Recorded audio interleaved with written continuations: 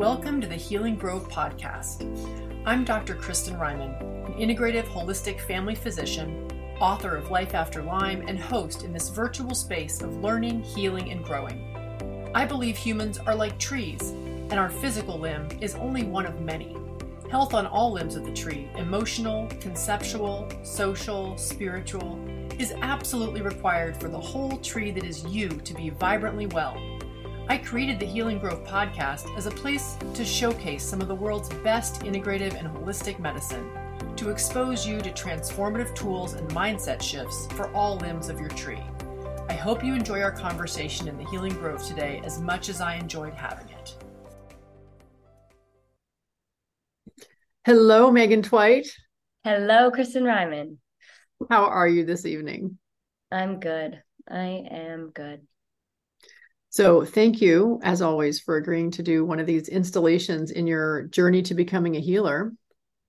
You still feeling it? You still feeling it for this project? Yes, I think this is amazing. And it's helpful for me to reflect. And I think it's also really helpful for people to hear the journey to becoming a healer. Yeah, me too. Cool. So last we spoke to you, you were heading into your second month of surgery, but it was going to be general surgery at the VA, the Veterans Administration. Mm-hmm. And that ended when? Friday. So 3 days ago. Just a couple of days ago. So tell us, how was it?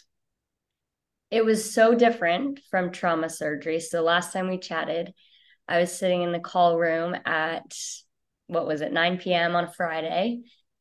And trauma was its own animal, just like I had mentioned in that previous podcast. It was just a lot of intense injuries, a lot of gunshot wounds, just multifaceted injuries that required long hospital stays. And then general surgery kind of flipped that on its head, and it was really fast-paced, day in, day out surgery. So I like to describe general surgery as anything from your chin to your waist minus your heart and your lungs. So basically from your esophagus, your gallbladder, your liver, your intestines, your breasts, your pelvis, all those organs are things that are fair game for general surgeons and are things that I was able to have the opportunity to observe. But the twist for me for general surgery was a lot of these patients were coming in the morning of their surgery, they were being operated on, and then they were leaving that same day, or they were leaving early the next morning once they've proven that they can go pee or they can eat some food without any discomfort. And that was just so fast paced for me. It was like I barely got to say hi before they were under anesthesia. And then I barely got to say bye before they were out the door. So much less patient interaction in that side of surgery. So you're missing out on some of the continuity that you were really enjoying with the last few rotations, the relationships you could build. Yeah, I would say I really didn't get to build any strong relationships with these patients because of the extreme acuity of the time they spent in the hospital. So that was definitely missing for me these past 4 weeks, I would say. Did you spend any of those 4 weeks in clinic, like seeing the outpatient world? Mm-hmm. We did one clinic day a week. So every Friday, patients would come in for their post-op check, or a lot of the patients that were seeing if they need surgery would come in. And that was a good opportunity to get to know people a little bit better and their story. We had a lot of hernias, a lot of gallbladder removals. So really those visits were pretty self-explanatory. You go in, you palpate their belly, you realize they have a hernia, and then, that's it. But I felt like I was able to get to know them a little bit better in clinic, I would say. Mm-hmm. And tell us about, each rotation, as I recall, my experience was each rotation has its own kind of culture. Mm-hmm. Was there a difference between the trauma culture and the general surgery culture that you could discern? Yeah. So one thing I noticed, trauma, I felt like was a lot of medicine. So you were looking at the patient from head to toe, including all of their electrolyte imbalances. You're looking at their enzymes, you're looking at their CBCs daily. And so you really had to think critically about all aspects of the patient. And I think with general surgery, you're really focused on what problem is at hand, because that's what you're operating on, and that you want to make sure that the patient is safe for anesthesia. But once they've been cleared for that, your main focus and your expertise is on that one entity that they are having looked at today. And so if it's a gallbladder removal, you're not worried about their, past medical history or their hypertension or you're not worried about much except for just getting that gallbladder out. And I think it's an art and a skill. And I do enjoy being in the operating room. I find it fascinating. I like using my hands and being really involved, but the patient's asleep. So you're not going to be building any sort of relationships under anesthesia. And that's definitely a bit harder in terms of just trying to build patient relationships. Mm-hmm. Well, and also, I think for you and me, we think we share this. I found so much of the meaning in my work coming from relationships. 100%. So much of the feeling you have when you go home after a long day of feeling connected to people is sometimes what sustains you. Yeah. I really have started to come to the understanding of why I'm doing this. And I've started to think a lot more critically, because it's such a time commitment. It's such a life commitment. And if I don't know my why, it feels like every day is going to be a drag. So I've started to try to figure that out. And where I feel the most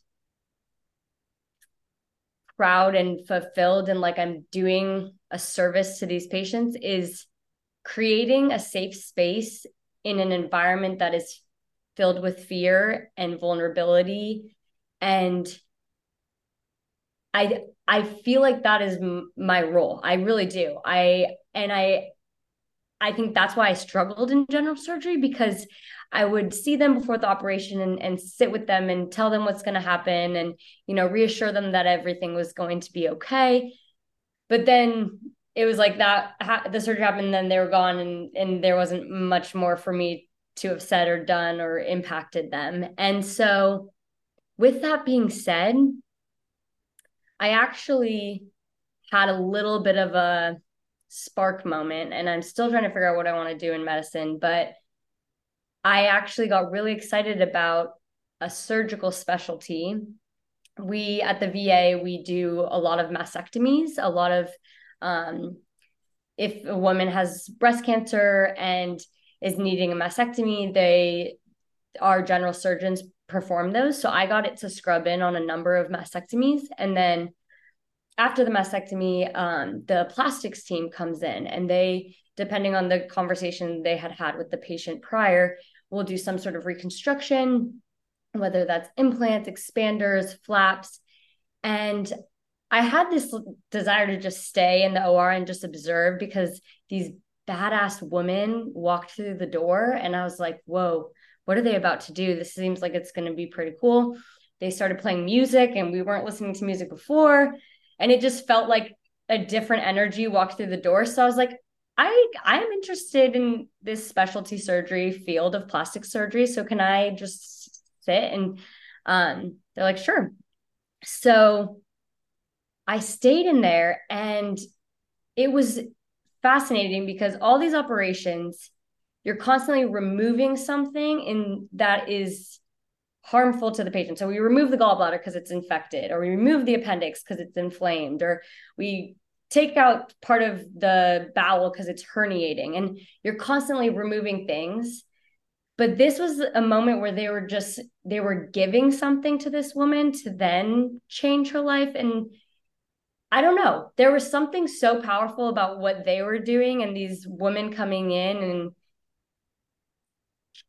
giving this woman who had been under anesthesia, didn't know that, or wasn't aware that her breasts were gone, and then next thing you know, she wakes up and there's something given to her that I think was really powerful by these plastic surgeons. And so I am having this moment of, is this something I want to do? Really, truly. And I've been exploring it. I've reached out to some research opportunities here, and it's real. It's something that I'm not just messing like, oh, that was cool. It was something that I actually felt like there was a bit of a spark. Wow. Yeah, well, you did. I mean, you're lighting up just talking about the memory of that. What was the music they were playing? The first song that they put on was Katy Perry, and I was like, okay, this is great. I can work with that. And they're two women partners, and they work at the VA. They operate at the VA, and they have their private practice. And I was like, wow, that's pretty cool that you guys set this up, and they have, their best friends. They planned their kids around the like opposite times so they could take leave. And I was like, wow, you could do that. Like you could make those sort of relationships and build your practice around your lifestyle. And that's what their big thing was, is like, man, these general surgery residents are just going through it.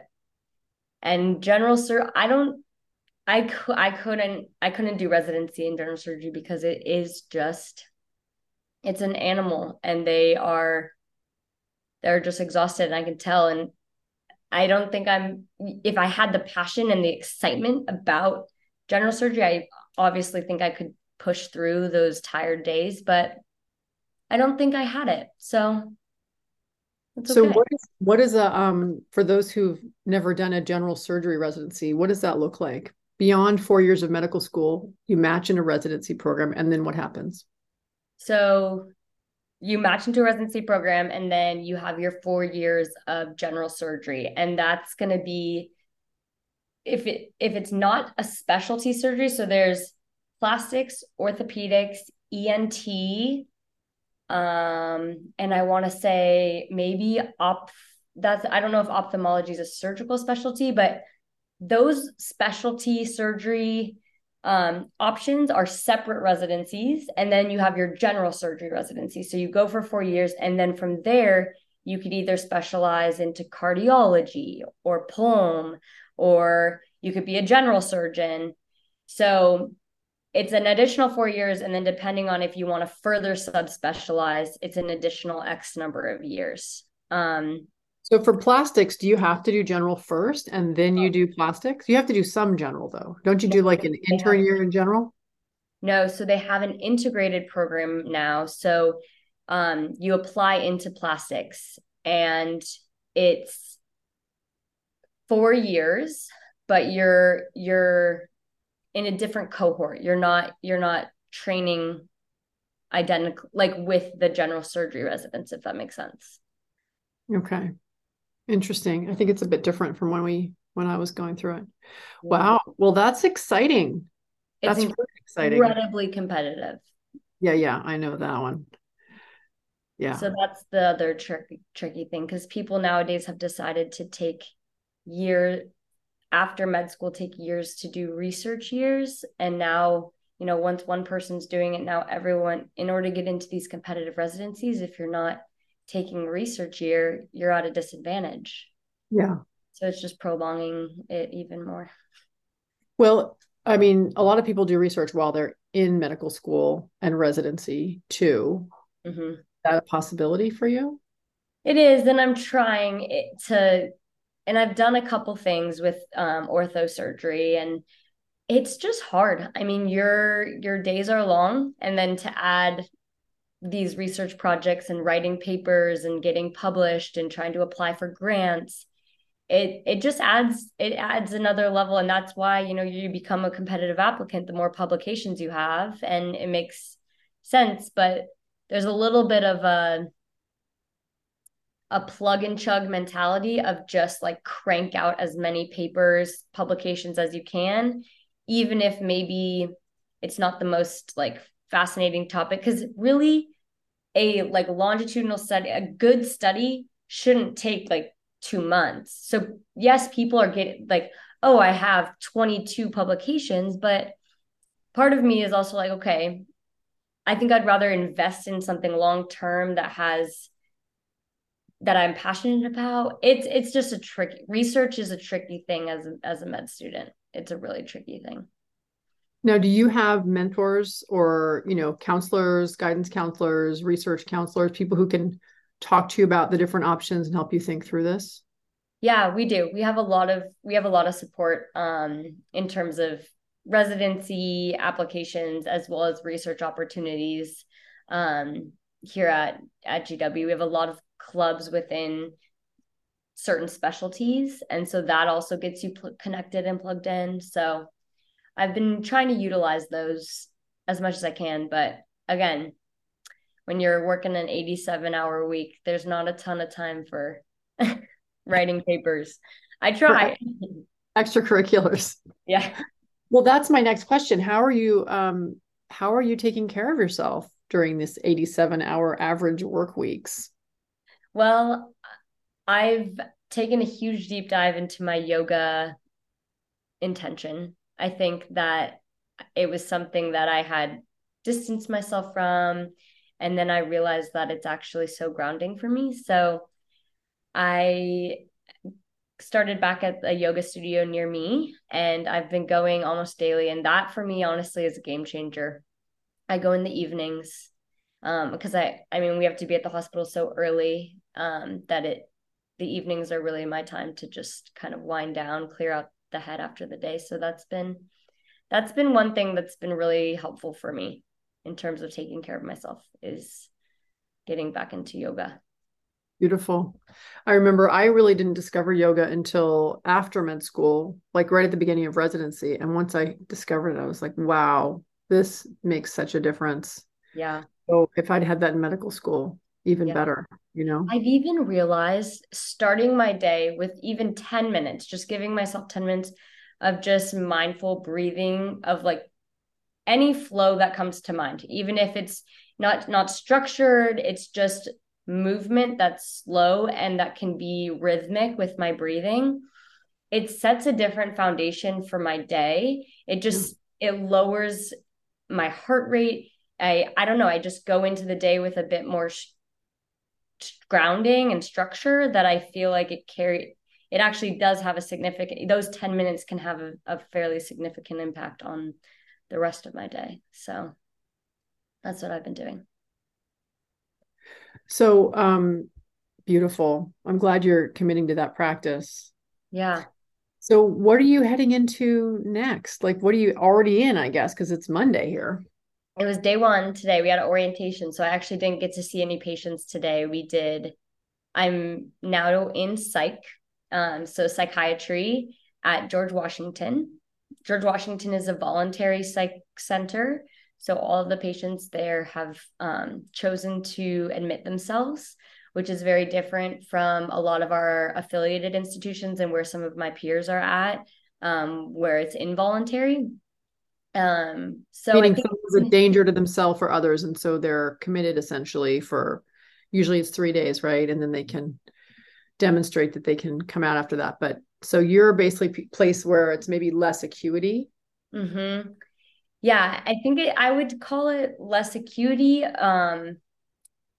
less harm, maybe harm to themselves, but um, pretty intense psychosis and like a lot of very difficult presentations. And it's a whole different type of medicine. I feel very under equipped, but I'm very eager to learn and to observe and to help in the best that I can. But it's a different animal than medicine. The mind is very powerful. Mm-hmm.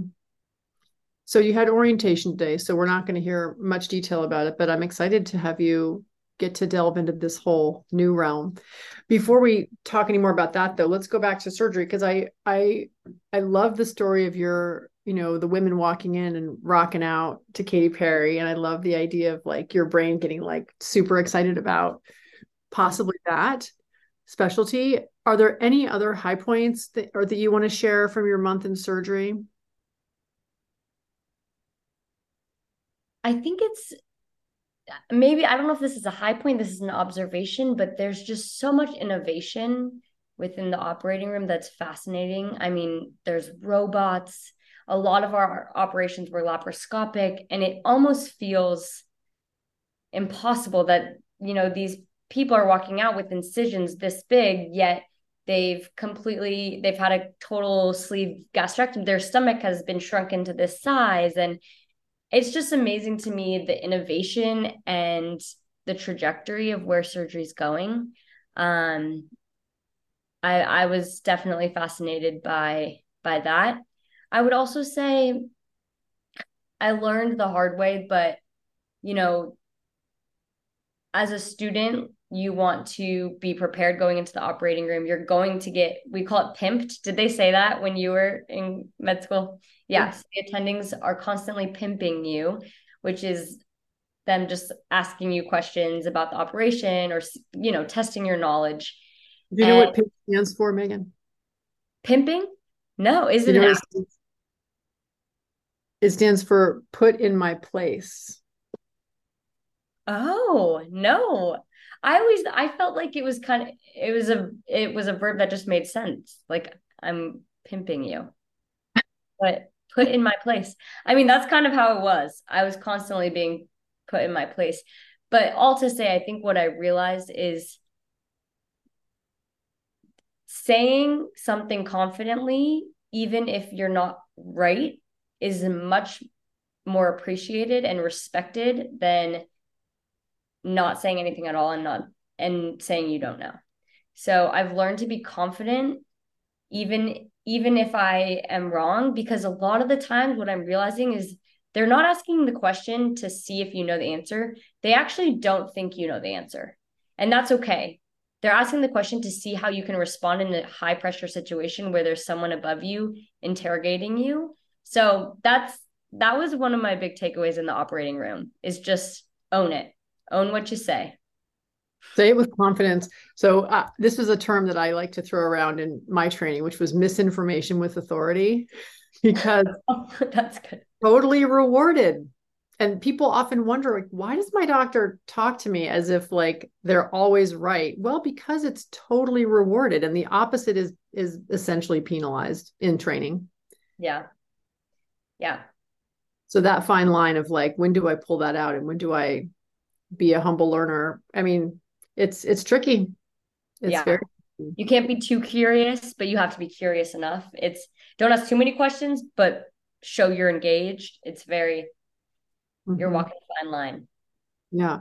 How are you managing the stress of that? A lot of students that I worked with over the last decade would say it's an impossible situation because you're being evaluated by the same people who you're working with, and they're judging and assessing every single move, and it's very intense. Are you experiencing that?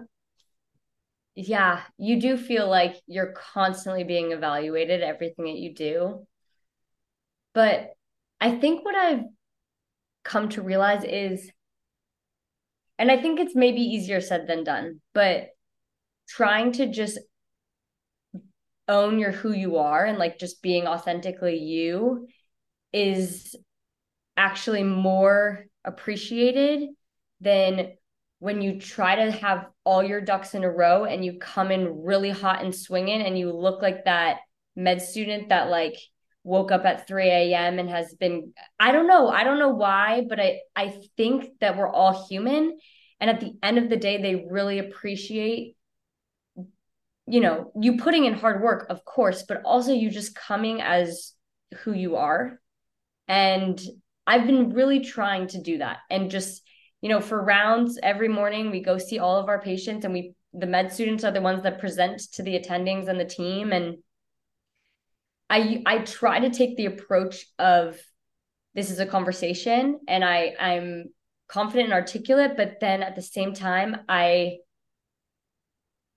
try to keep it me and not force the things that I think are sometimes expected. It's hard, but I really am really learning to not take things personally. That's been my biggest takeaway, is they're going to come at you. I had an attending say, "You are so lost." And I was like, "Oh, I didn't think I was that lost, but okay." And later I came to realize that wasn't her intent, and there was a lot more going on than just that comment. But it's it's really easy to take things personally. And I think that's been what I've really been having to try to do to make sure I don't get caught up in the weeds, because it's so easy to be like totally knocked down over and over again and not be able to get back up. And it's hard. Yeah. But I'm learning. Can you give us an example of something that you're intentionally bringing to work with you that is your way of staying connected to Meghan? Yes. I think, well, I wear all my jewelry, and I usually just, in terms of appearance, show up as who I am versus like trying to be more like professional, I guess. I'm very professional, but it's hard to say it. I try to like engage in who I feel like I am in my heart and how I show myself externally. And then I think I just try to laugh during rounds, or like, if I say something and they're like, wow, that was so off base, like be able to laugh about it and not have it be too serious. What else do I do? It's hard for me to even think of the things, but when like Katy Perry came on, give a little jig, kind of let loose a little bit. I don't know, not take it too seriously sometimes. I think those are good. Those are good intentions. It's hard. I had a student who I was coaching once who was in a huge dilemma about carrying a certain colored backpack because people would give him flack for carrying this bright red thing around and not kind of like fitting in or looking, more professional, blues and blacks and whatever. I Yeah. mean, it's a tough culture. It's a tough culture. There's a hierarchy that's pretty explicit and implicit at the same time, and you get kind of punished socially for not following. 100%. Yeah. It's supposed to be kind of invisible. That's what I've kind of understood from what the residents are expecting, is that not you're supposed to present, but don't be flashy, don't be in the way, don't ask too many questions. Like at the end of the day, just do your job. And Mm-hmm. I could see why that person was feeling that way about their backpack, to be Yeah. honest. Yeah. Don't stand out. Yeah. What was the hardest thing about the 2 months of surgery combined? Combined, absolutely, this patient that I followed on trauma for 4 weeks, and still 2 weeks ago he was finally discharged, but I went and back to the hospital while I was at the VA to just see the updates and check in, and that patient truly has changed my life in terms of how I view patient care. In fact, this is a card, I have it right about my laptop every day, that his family wrote to me. And I think, I mean, that has to be it, because it's the thing I've thought about the most while I've been in this rotation. It's the thing that I cared about the most, really, was, this poor kid who was shot in the liver, and came back to the hospital after we thought we had fixed him, and it was just a long journey, and he had a lot going on. So that was my most, I don't even know what the right word is, but valuable memory, most important memory that I had. Yeah, he had a huge impact on you. Mm-hmm. What would you say is one of the main lessons you've been taught by this patient?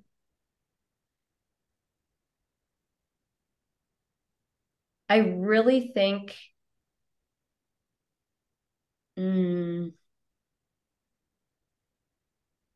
so the first thing that came to my mind, but I don't think this is actually what it is, but was medicine is not always the miracle you thought it would be.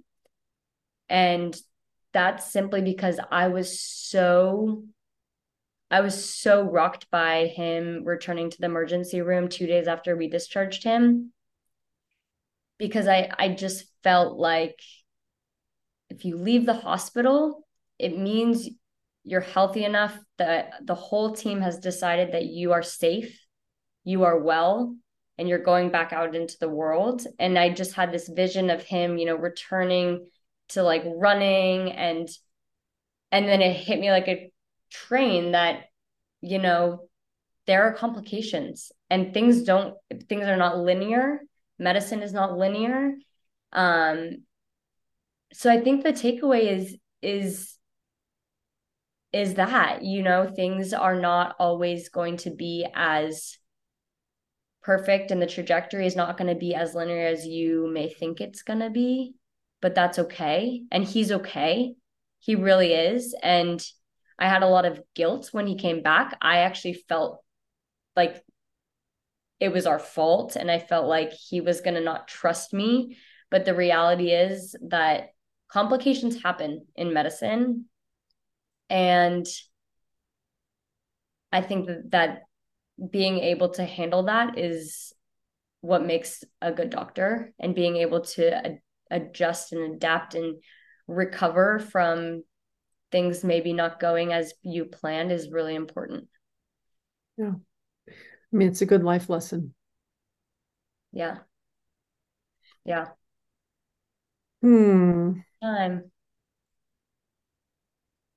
Any last words to leave with this audience of people who are getting this glimpse into your life and your trajectory and your education? Anything else we haven't touched on that you'd like to share before we end, Meghan?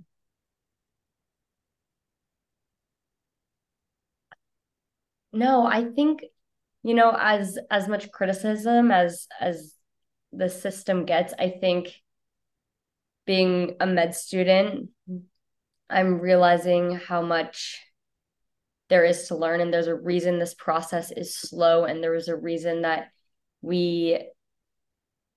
our responsibility grows very slowly. And so I'm starting to become more and more grateful for the system, because I think it's teaching me a lot more than I was expecting. And I'm also realizing I'm not as equipped as I believed I was going into third year. So I do have gratitude for the residents and the attendings that show a lot of interest in med students and value their growth, because they were a med student at one point. And, it's not an easy place to be when you don't know very much, but the expectations of you are really high. So I really just am grateful for those that recognize that, but also are there to lend a helping hand and value teaching us. Mm-hmm. Yeah. And at the end of the day, and the end of their lives, you're going to be taking care of them. So right, it behooves them. Yeah. It behooves the people who are further along to lend a hand and a leg up. Yeah. So. Well, thank you again, Meghan. This was amazing. Yes. Thank you for having me. I'm grateful. And here we go with psych, a whole new journey. A whole new journey. I can't wait till the next installment to see what that looks like for you from your vantage. Yep, I agree. Looking forward to it. Thank you, Kristen. Yeah, you're welcome. I hope you enjoyed this episode of the Healing Grove podcast. If you liked it, please be sure to like and subscribe. And if you want to deepen your experience further, consider grabbing a copy of the Healing Grove Playbook. With journal prompts for this podcast and 41 others, it's the perfect place to record your learnings, keep track of the tools you explore, and reflect on your own experience. Finally, it's important to mention that even though I am a doctor, nothing you hear on this podcast, whether from myself or my guests, constitutes medical advice. Any intervention you try should always be discussed with and supervised by a trusted member of your own healing team. Thanks for listening, and see you next time in the Healing Grove.